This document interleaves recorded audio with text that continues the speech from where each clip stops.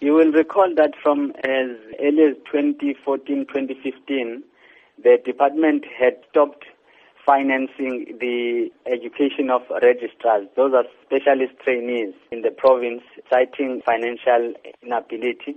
And on top of that, the Department of Health had frozen posts because saying they don't have money to fund those posts. So even if the doctor is resigning due to whatever reason, that post is frozen and that post is not replaced. So those are the issues, and obviously it has led to immense pressure on the members in the hospital. And what about the impact on patients who often require life-saving treatment?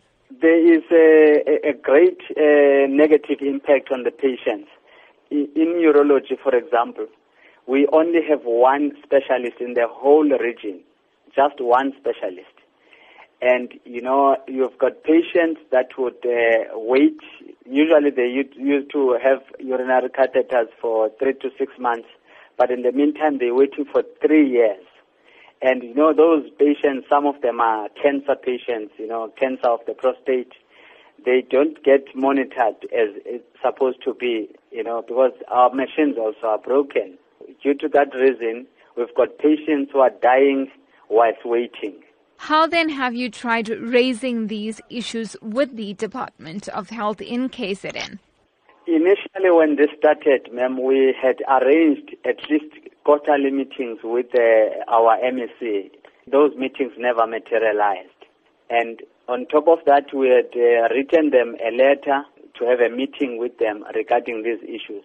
They only responded today, asking for a meeting on the 4th of May. Are you then hopeful in terms of the outcomes of that meeting? We don't know, ma'am, because it's the same people that we have met, even before. But, on top of that, what has happened, the Department of Health has gone unilaterally to want to implement the new policy on committed overtime.